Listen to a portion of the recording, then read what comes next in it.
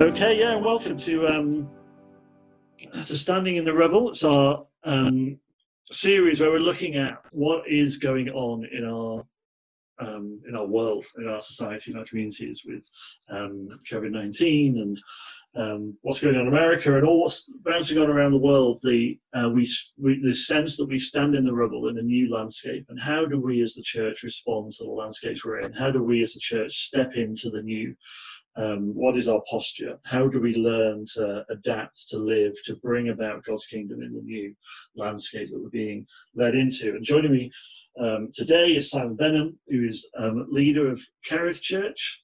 I was going to give you all the locations then, or I was going to give you a location and then go, oh, but then actually there's quite a few locations, aren't there? So Simon, why don't you tell us a little bit about Kerith Church, and then we'll get into it. Yeah. So it's brilliant to be with you. Just great to have you. Privileged to be here. I've led Kerith Church for 12 years now. We're originally a Baptist church, so we were started by Spurgeon, or Spurgeon was involved in the first building project in 1880. So good proper Baptists, and we had a long history of coming through everything from congregational voting to being leader-led to the charismatic. For 43 years, we were led by an amazing guy called Ben Davis, who was raised with first-hand stories of the Welsh revivals, so that is in our roots as a community. And for most of those years, we've been based in Bracknell in the southeast of England. And about 6 years ago, we started a second site in Sandhurst, which is probably about 25 minutes south of us. And then a couple of years ago, we started a site in Windsor.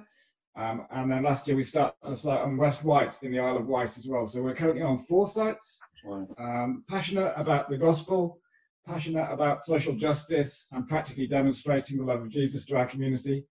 And we've got no idea what we're doing, but God seems to be with us, and that is our guide. Yeah, he certainly does seem to be with you. So, thank you so much. And obviously, we've connected through wildfires. That's kind of been our space where some of us as churches have come together to contend for the new awakening, whatever God is up to, whatever that looks like. And we find ourselves now in lockdown of sorts, kind of lockdown, something like lockdown. We find ourselves now in quite extraordinary times. How's this? How's this been for you? How's this last 2 or 3 months been for you? Yeah, I think probably like many leaders, the initial probably 8 weeks for me were just completely crazy. Yeah. And I've never known anything like it in leadership. I felt every day, from the moment I woke up to the moment I went to sleep, I was phoning people, WhatsApping people, putting little things out on Facebook to reassure people. We had to reconfigure. We already did stream, but not anything like the way that we have had to now. So everything's had to go online, and we had to work out how to do that very quickly, from Sundays to small groups to courses to prayer meetings. All our social justice had to change. So our food bank had to become a drive-through. Our debt counselling had to go to be phone-based rather than face-to-face. We had to work out how we do addiction recovery and all those things, just wrestling with all of that. At the same time, I think, as dealing with the sadness and sorrow of what's going on. This morning I took a funeral for somebody in our community who died of coronavirus, and just very strange times. Funerals are hard at the best of times, but with 10 people there, whereas we would have probably had 250, 300 people celebrating somebody who's been part of our community for 45 years. There's been all of that, but mixed in with that, some amazing things happening. So we've got Alpha course at the moment, and I think 3 people made commitments so far. I think none of them have ever been to our buildings physically, any of our sites. And one of them's in Colombia. So just like, wow. How does that happen? How does that go on? And I think, what does discipleship look like there? Yeah. How the heck do we? He's on offer now, and he's like, how do we do that? We've seen a rise in prayer. So I've been doing an online 6:45, 15-minute prayer devotional every morning since about last October, and that has just grown. There's 60, 70, 80 people on that every morning. Wow. If that happened before lockdown and they'd all turned up at our building, we'd have gone like, that's revival. Yeah. And yet, that's just become part of what's going on. So I think, exhausting. I'm also in a house with 5 adults, 2 of our kids, and my wife Katrina's sister as well. So that, just all those dynamics. I'm an introvert, so actually trying to find space on your own has been impossible. I hear you. There's somebody in every room. Yeah. I just, yeah, I mean, exhausted, but inspired, processing the sadness, rejoicing at the good stuff. I think a whole mixture of stuff. So what are some of the things you've learned around care and caring for our soul in the middle of this, caring for and enabling your church to care for their well-being, their soul as well? What are some of the things you've learned? Yeah, I think probably the last 4 or 5 years as a church, we've been on a whole journey around what emotionally healthy looks like. We had a guy called Pete Scazzaro who came and spoke at our church. He's a pastor out of New York, and he wrote a whole bunch of books around emotionally healthy spirituality. And he really helps us to think about, we think a lot about being spiritually healthy, but spiritually mature. But he says you can't be spiritually mature until you're emotionally mature, until you're actually aware of your emotions and dealing with those. And that really comes out of a slowed down spirituality. Right. Which I think is often very countercultural for charismatics, and we love the excitement and the big gathering and the people and all the stuff happening. Yeah. And slowing down isn't really in our culture. And I think even John Mark Comer's book, The Ruthless Elimination of Hurry, I know a lot of people have read that book and gone, "This is amazing," but actually look at their lives, and I don't think they've changed very much. Yeah. And I think we've been on a journey of okay, what does it really look like to slow down to be with Jesus? And I think I've personally been on that journey. I think I've gone from a spirituality that looked very busy. I felt like in the first 10 years of leading the church, when I got to the end of 10 years, God said to me, "Okay, you've seen what you can do. Now see what I can do. Actually, if you step out of the way and create some space for me, this is what your activity can produce, and your hard work, and there's nothing wrong with any of that, but it was almost like God went, well, let me into this, and see what I can do." That's so interesting. On a whole journey of what it looks like to find rhythm in life. That's become a big theme for us. What does Sabbath look like? What does even a rhythm for the day look like? What does it look like to, one of my things is I want to touch my Bible every morning before I touch my phone. I want the first thing that I connect with in the morning to be the Word of God, not Facebook. And that for me has been transformational, just in terms of the direction it sets for your day. Yeah. And that's so interesting. You had that journey 10 years in, because last year was 10 years for me, and it was a year 18 months ago now, so it's around 10 years for me. And God said something similar, actually, which I've not heard any other church leader say it. And he just said, right, we've come as far as we can go. To go where I want you to go now, you're going to have to be in control of less, and you're going to have to be on your knees more. And just this whole message of going, I don't want you to do lots of things for me. I want you to create space within which I can do lots of things. And just a whole new way of operating, which I'm learning, which I'm working on. And I've been doing some coaching through this lockdown, looking at what does it look like to stop, to spend more time on my knees. What does that look like? It's a journey. It's not an easy journey, but I think it's a really important one. So thank you for your encouragement in that. I think that's really relevant for all of us. And so how are you seeing that play out? Because obviously you just talked about how that plays out for you as a leader. There's some really inspiring things there. But how are you seeing that play out in this pandemic in your church? Because we had I'm reminded of a prophecy we had towards the end of last year, some point last year, that said, as we step into the new, you will need to learn to dig your own wells. And there's this shift, isn't there, in what discipleship looks like. Because we're not all in the same place on a Sunday morning. We're not all doing our small groups around each other's houses and whatever. What does it look like? And how are you seeing that play out in your church, in your community, of people digging their own wells, as it were? I think we've, for a while now, tried in our discipleship, to be in this place that we're encouraging people to learn to feed themselves. Yeah. I think with kids, part of that journey is, when they're little, you play, aeroplanes with the spoons to get the food in their mouth. But actually, if you're doing that when they're 18, there's something seriously wrong.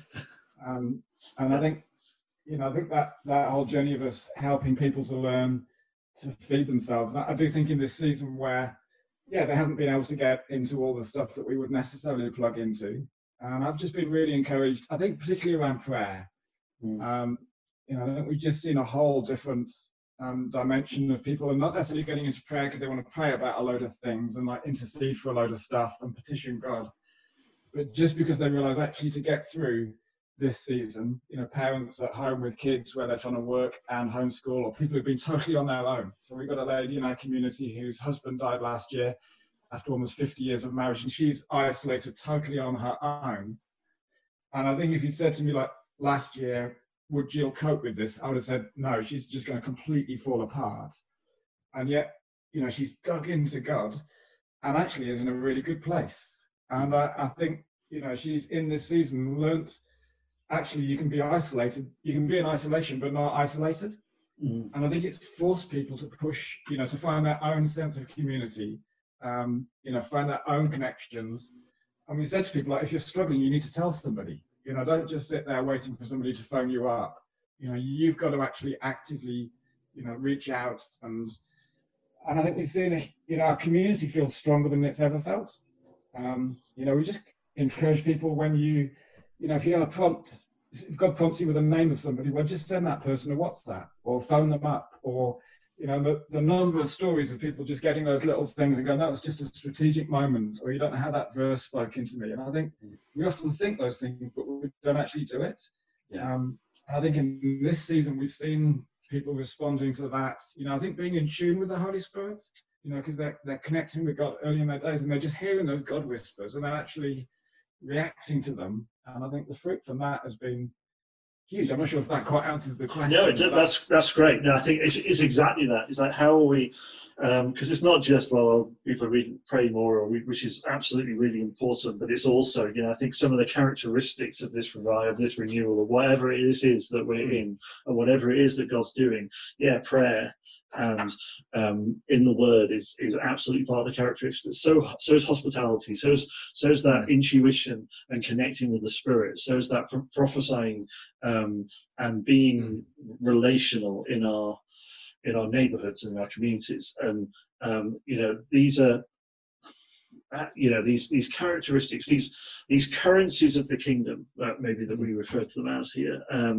these currencies of the kingdom of forgiveness and grace and hospitality and love and generosity, and these are currencies of the kingdom, and there's opportunities, and I think different opportunities, rather than just generosity being on a Sunday when the offerings come around or whatever. Like, how we can be generous to our neighbour in the moment, or to the person in front of us in the supermarket queue in the moment. We can sense what the Spirit is doing and prompting, and be there in the moment, reacting to that. And I think that absolutely answers that. It's an exciting thing to hear. So then, can we talk a little bit about maybe what God is up to? What does hope look like at this time? You know, it seems strange, doesn't it, to talk about renewal and you know, exciting things that God's up to when we're seeing death, we're seeing pain, we're seeing suffering, we're seeing fear, we're seeing uncertainty, we're seeing the things that we put our faith in just crumble around us. We're seeing maybe countries that we've looked up to, like America, just crumbling in front of our eyes, and in real chaos and real wounds that go back centuries and go back decades and centuries, but coming to the fore, and all the things that we thought we knew maybe have been shaken. The things that we thought were important aren't important anymore. The people we thought weren't important are now really important. And there's been this whole flip around. There's a lot of pain, there's a lot of suffering, there's a lot of fear, there's a lot of uncertainty, there's a lot of anger. What does hope look like if we are children of God, if we are agents of His kingdom? What does hope look like in our communities? And I think ultimately hope looks like Jesus. And I think, you know, we realize we have so little to bring. You know, we look at the needs, and we look at, you know, potentially what's going to happen financially in our societies, and we look at the suffering, and we go like, we have so little to bring. You know, I think it feels almost like the little boy with the 5 loaves and 2 fish. You know, that in our hands is nothing. But I do believe that, the gospel is the hope for the world. And I think, whatever the question is like the cheesy Sunday school thing, but it's true that Jesus is the answer. And I've just been thinking recently about the Apostle Paul when he turned up in Philippi. And there's this beautiful moment when, he has this vision of a man from Macedonia, and he's not planning on going there, but he follows this prophetic vision and ends up in Philippi. And he just encounters 3 different groups of people in Philippi. The first one he encounters is Lydia, who's this very well-to-do, wealthy woman, self-made businesswoman. But she's got a sense that there must be more to life. Although she's got a big house and all the stuff, she's searching, and she's by the river, with the Jewish people, praying and seeking God. And Paul meets with her, and she encounters Jesus, and she and her household are saved. And then there's a slave girl who's, oppressed by a spirit, and also oppressed by her owners who are using her for financial gain. And through the power of the gospel, she's set free and encounters life. And then there's a jailer when Paul's in jail, and famous cry when he cries out, "What must I do to be saved?" And we like to think of that as a theological question, but Tom White says what he's actually saying is, how do I get out of this mess? Because I'm about to be killed for letting you lot free. Right. And in every sense, they all have different questions and they all have different problems, but Jesus is the answer to all of them. And an encounter with the risen Jesus is what all those people need. And I think that's where our, us being deeply rooted in our spirituality is so important, because that's what we have to bring to people. We don't have necessarily the best ideas or the most resources, or but what we have is Jesus, and ultimately hope is found in him. And I think that's where in everything that we do, I think particularly around our social action, our social justice, one of the dangers for us as churches is that we lose Jesus in the core of that. We just do good stuff because we do good stuff, but actually anybody can do good stuff. The atheists can do good stuff, and the Muslims can do good stuff. Jesus is our unique message. Yeah. And I think the gospel is, as we said, that the church is the hope of the world, and Jesus is the hope of the world. And it's Jesus through us, which is going to be transformational. And I think that's the key. That for me is where hope comes, because I look at me and I look at our church and I look at our resources and I look at our ideas and I go, we're not going to fix this. But I think Jesus can, And I think that's so key, isn't it? Hope.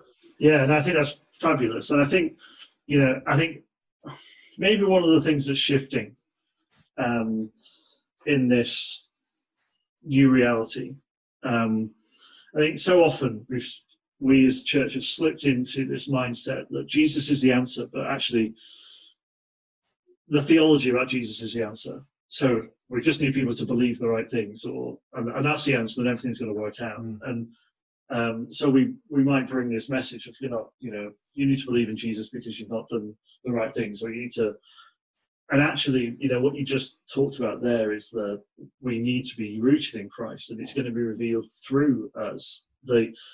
Jesus is the answer through us, because Jesus is already doing the work of salvation and transformation in us. Because when we're rooted in Christ, when Christ is already doing the work of salvation and transformation in us, then it becomes hope, because actually it's tangible, it's relational, it's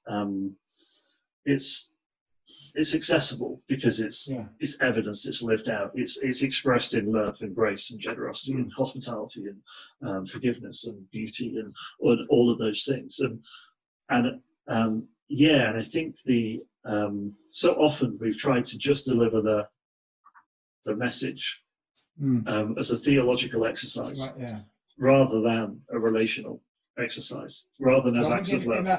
In that Philippian setting, Jesus being the answer looked different to each person. Yeah. Paul just speaks with Lydia, and they have a conversation, and they talk about the gospel, and they talk about faith. Paul delivers the slave girl. Paul speaks. We're not about to run away. Jesus being the answer does not look the same in every context. No. It works itself out differently. Yeah. And I think we think of what's happening in America at the moment, and the tragedy of racism being just exposed again. And I was just weeping this morning, literally on my prayer cast, just with lament and sadness that this stuff is going on again. And Jesus being the answer is more, looks different there, but he is. you know, and he is, right. you know, the one who can bring reconciliation. He's the one who can bind together communities that look irreconcilable. You know, he says that, you know, Christ is neither slave nor free, Jew nor Gentile. He is the one who can bring that, but we've got to be smart enough and listening to the Holy Spirit enough to know what that looks like in that context. And yeah, but ultimately he is the hope. And you know, I think we've got to be so full of him, and then so aware of, like, you know, not losing sight of that. We're not trying to just fix people's problems, because you can fix their problems, but they're still as far from the kingdom as they ever were, you know. No, I love that. Yeah, so good. Okay, thank you so much, Simon. One final question for you. Is there a verse or a scripture that is just resting in your soul at the moment, or sitting with you, that kind of captures something of where you're at, or what you feel God's up to at this moment? I think there's I sort of keep carping on about this Acts 16 story, but it's really right. It's great. All these different groups of people get saved. You know, we're not quite told that the slave girl gets saved, but I like to imagine that she did, and commentators seem to think that she did. And then, you know, Paul gets released from prison, and he's about to leave and go off because the magistrates have asked him to go. And there's a beautiful moment when they all gather in Lydia's house. And obviously Lydia's house is where this new church is going to be established. You know, that is the place that the church is going to meet. And, you know, I imagine sitting around in Paul's house, it says all the brothers and sisters were there. So I imagine, you know, Lydia and her friends sat there, and the jailer and his family sat there, and maybe the slave girl and some of her friends. And there's such a diverse group. You know, you've got Lydia, who's from Asia Minor, you've got the slave girl who's from this very oppressed background, you've got the jailer who may well have been a retired Roman soldier, and then you've got Paul, you know, a devout Jew. And in this little home, you have this beautiful picture of the gospel, of this unity coming, of all these people coming together in a home. And I just wonder whether a little bit of what God is doing in this season, you know, I think one of the things that's likely to happen is that actually we're not going to be able to gather as churches for quite some time. You know, we're preparing our people. It may well be next year before we can gather in the way that we would, you know, just with kids' work and everything going on. Realistically, you know, given social distancing and everything, we either do 10 meetings on a weekend, or we're going to be living online for quite a long time. None of us have the energy for 10 meetings, Simon. None of us. And I'm just wondering whether one of the things that's going to happen is that actually we'll be able to gather in smaller groups. We may be able to gather in 10s or 12s. And actually what might happen on a Sunday is people gather in a home and watch, you know, like the online thing, but in a home, and almost like a little picture of that Lydia thing. And actually whether that might not be just a short-term solution, actually that might be a long-term thing that we do. And there might be something very powerful about that. That suddenly inviting people to church on a Sunday doesn't mean them coming to a building maybe 5, 10, 15 miles away. It means them walking down the street to their friend's house. And I'm just having dinner together, spending time together, doing church together. Maybe calling a whole bunch of us to be Lydias in this next season, and actually have a church. And we're probably uncomfortable with that because, you know, that all the structure and all the stuff that goes with that, and, you know, who's going to take up the offering, all that sort of stuff. But actually to be releasing enough to go, actually churches could meet in homes again. And I don't think it means that we have to go like very small. I think, you know, God is not afraid of big churches. You know, the church in Jerusalem was a mega church from the day of Pentecost onwards, with 3,000 plus people in it. We mustn't go, we've got to deconstruct the whole thing. But I think there is that place where there are some Holy Spirit adventures that God wants to take people on that might look like them taking up responsibilities and stepping into things that they would have never imagined doing. I'm gripped by that little picture at the moment of like Lydia and all these people in our house worshipping together as the church. And then Paul just leaves them and leaves them. You know, he doesn't appoint elders. He doesn't do any of that structural stuff. He just leaves them. And then the next thing we know, he's writing Philippians to them, which is his most joyful of all his letters. To this group of people who he just loves, and he's only writing to them to thank them for the gift that they've given him. He's not telling them off about anything or correcting any doctrinal issues. He's just basically a big thank you letter, and it's just beautiful. I think that picture of that little community that started in that home, has such influence and impact on our Bible. I mean, it's in there, and I love that sense of like some of the people that God might want to raise up in this new season. Some unexpected leaders. You've got a woman leading that. I know that's a whole different question and set of theological issues, but I just, it's all brilliant. for that. Yeah, I love it. Yeah, no, that's fabulous. Yeah, love that. Well, thank you so much, Simon. It's been really great hanging out with you, chatting this through with you, listening to your thoughts, and great to just cheer you on and see the blessing that you are and churches that you're planting and sharing this journey together is just a blessing to be with you guys. So thank you so much for your time and your wisdom and your insight. Love it. And we'll catch up again soon. Looking forward to it.